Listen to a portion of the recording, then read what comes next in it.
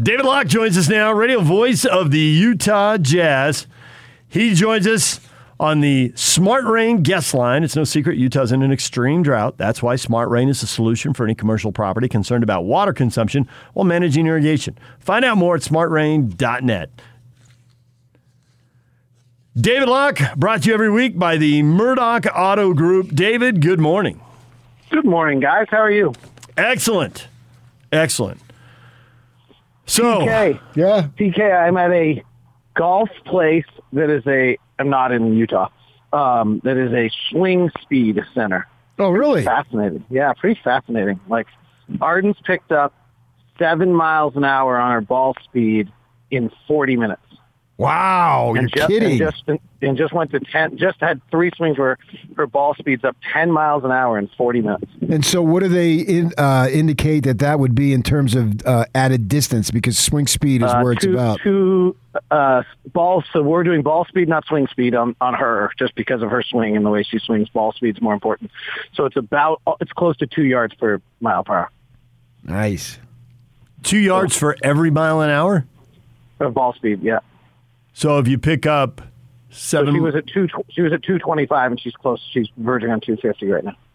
Wow, she running around high-fiving everybody? She's quite honestly, not to reveal all family secrets on the air, she's had a really tough week, so this is good.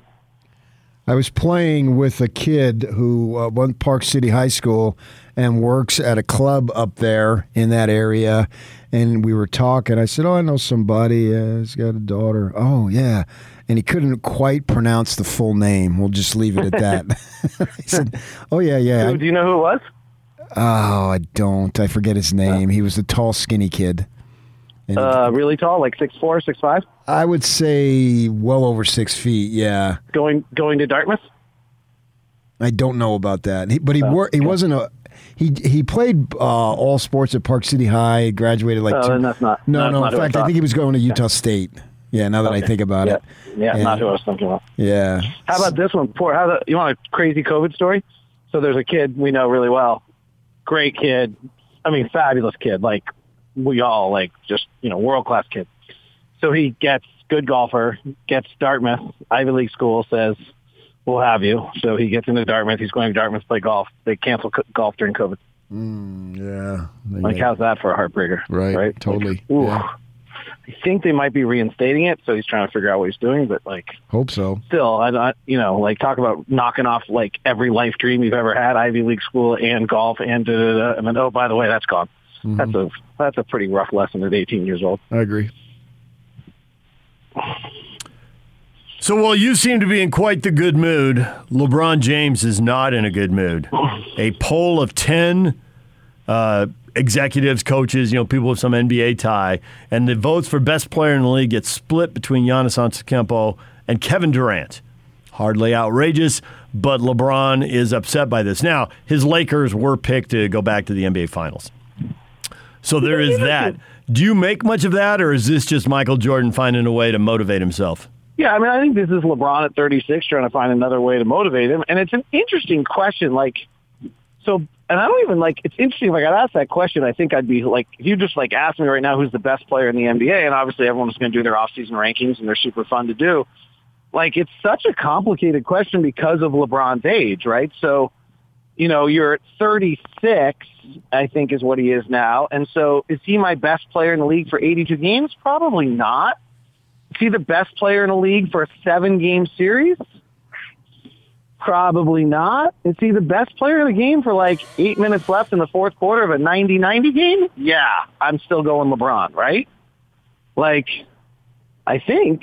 So, I mean, Giannis really, that was remarkable. I really almost want to kind of go back and rewatch that series the more I kind of have, I don't know, I almost feel like while it was going. I mean, the playoffs this year were just so incredible with Durant's foot on the line and Holiday steal. I mean, I'm going to take this in a different direction now, but I was actually kind of going through some stuff the other day because I think Milwaukee's really interesting in that, one, that Chris Middleton is their second best player. That kind of defies all logic we have in the NBA that can be your second best player and win a championship. And so I've been kind of trying to walk through what they've done. It's pretty fascinating, right?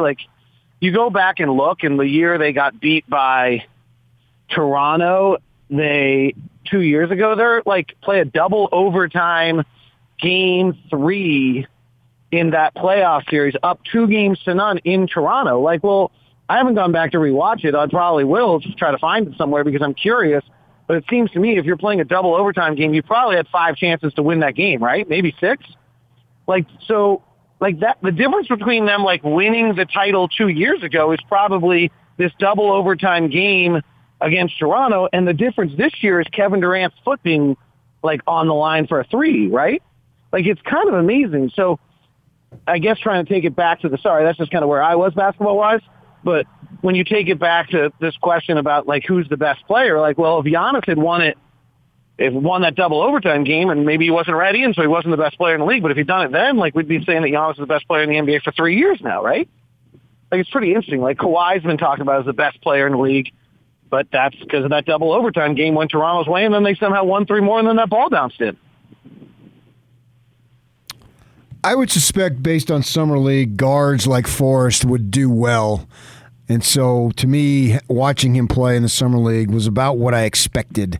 But I didn't know what to expect from Azubuike, and I thought he had stretches of defensive dominance. Do I read into it? Is there anything there? I kind of hate Summer League for these purposes. So with that caveat, now let's hold the discussion just because I feel like I've made more mistakes in every stage of my 25 years in the NBA of evaluating people by watching Summer League. And my greatest, it goes all the way back to the Jazz giving David Benoit a big contract because he dominated Summer League. Come on, no crap. And it goes back to, I remember watching a Summer League game. We played Washington in Vegas, and it was Trey Lyles and Kelly Oubre decided to put on a one-on-one show against each other. And it was this is the biggest waste of time I've ever seen because neither of these guys should ever do this in the NBA. So what's the point of having him do it here? The actual point is that both these guys need to learn how to play with teammates, not to be selfish. So I'm not the biggest believer in Summer League. I'm sure scouts see a lot out of it, and I'm not good enough to get it. With that said, in regards to Azubuike, I think it's important in that he was dominant and he really can run and you saw all the skills. What I can't tell is let's go back to the Jazz playoff series against Memphis. Valanciunas is really, really good and he'll make New Orleans better, but he can't move laterally at all. And so Donovan would take him on the pick and roll, and if he's backpedaling in drop coverage, Donovan just torched him. If you go back and look at the numbers, and they were actually there in the regular season too, of Donovan pick and roll on Valanciunas, he just kills him because he's got a wiggle and Valanciunas has none. There wasn't a single guard that the Jazz played in Summer League, and maybe Emmanuel Quickley was the only guard in Summer League that was actually good enough, or maybe Jalen Green, to test Azubuike in that manner, right? So all the defensive stuff looks great, but I want to see an NBA guard coming at him to be able to tell whether or not that size and that length can have the same impact. And then, his weaknesses are that he's not a great defensive rebounder, partially because I just don't think he's a great defensive rebounder, and 2, because he's trying to block every shot. Well, Summer League doesn't really expose that. His wanting to block every shot, he actually reminds me of Hassan Whiteside in his opening years where Hassan Whiteside, I think, blocked 4 shots one year and had the worst a terrible defensive rating. Because sure, he blocked 4 shots, but there were 13 others where they just he overplayed and they either got an offensive rebound or they got a basket because he overplayed. So he's going to have to change the way he plays that because in the NBA, if you try to block every shot, they'll just kill you. David Locke, is here's the thing we got to understand, and this is really what I should have said about Summer League instead of that silly line about it. The league is so awesome.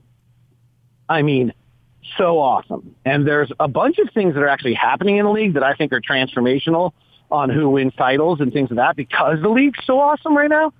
So when you think of the 8 players that impact an NBA game and maybe, and I mean 4 on each side, and so maybe it's 10 compared to the guys that are playing Summer League, come on. It's just stop, right? It's absurd how great the guys in the league are.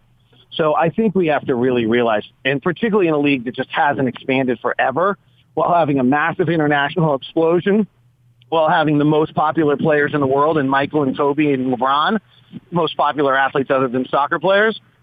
And so if you're 6'4" and an athlete, you're playing the NBA for the last 20 years, and you can be in any country in the world now, and we haven't expanded in that time. The league is stupid great right now, talent-wise. And so when you're showing it against what is the 15th guy on Trent Forrest is one of the best players. He's a two-way contract guy, right? Yeah. He's 3 versions removed from being one of those 8 guys, maybe 4 versions removed. So I just think it's really hard to evaluate and get excited about summer league play. I think we should talk about Brian Bailey and what a great job he did coaching the team. How's that? I agree. I do. I thought Brian Bailey was awesome. He's a great guy. We don't talk about him. We talk about all the other assistants. He's kind of the lost assistant in there. He's out of the G League. He's a crazy, great story. He went to Bucknell University, played, and then they were recruiting another guy on his team and to go play in Europe, and then he actually got the gig, or they actually saw him play, and I think he ended up playing 7 years in Europe, and then he came back and did what you're supposed to do. He went to the G League, worked for the Stars, and working his way up. Now as an assistant coach. This is... And then they carried him off the field, and the crowd chanted, Brian, Brian, Brian. Right. And the name of the movie is The Lost Assistant. I love it. Right. I like it. So, I mean, honestly, in this day and age of, guys, that was awesome, PK. That was awesome.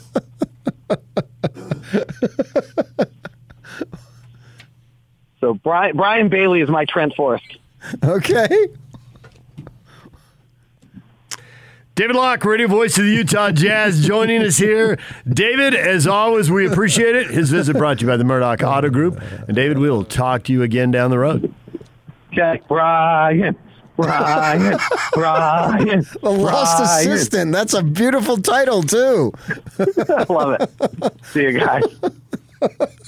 That and the quiet radio host. The 5-second rule, dude. Mm-hmm. You violated it twice. It's your own fault. I did. I tried to inbound the ball with 4 seconds. Yep. You got to have the 5 count. Let him think one more thought. That's the challenge. I don't pay attention to any of the content. Do I get Here comes a pause. Yeah.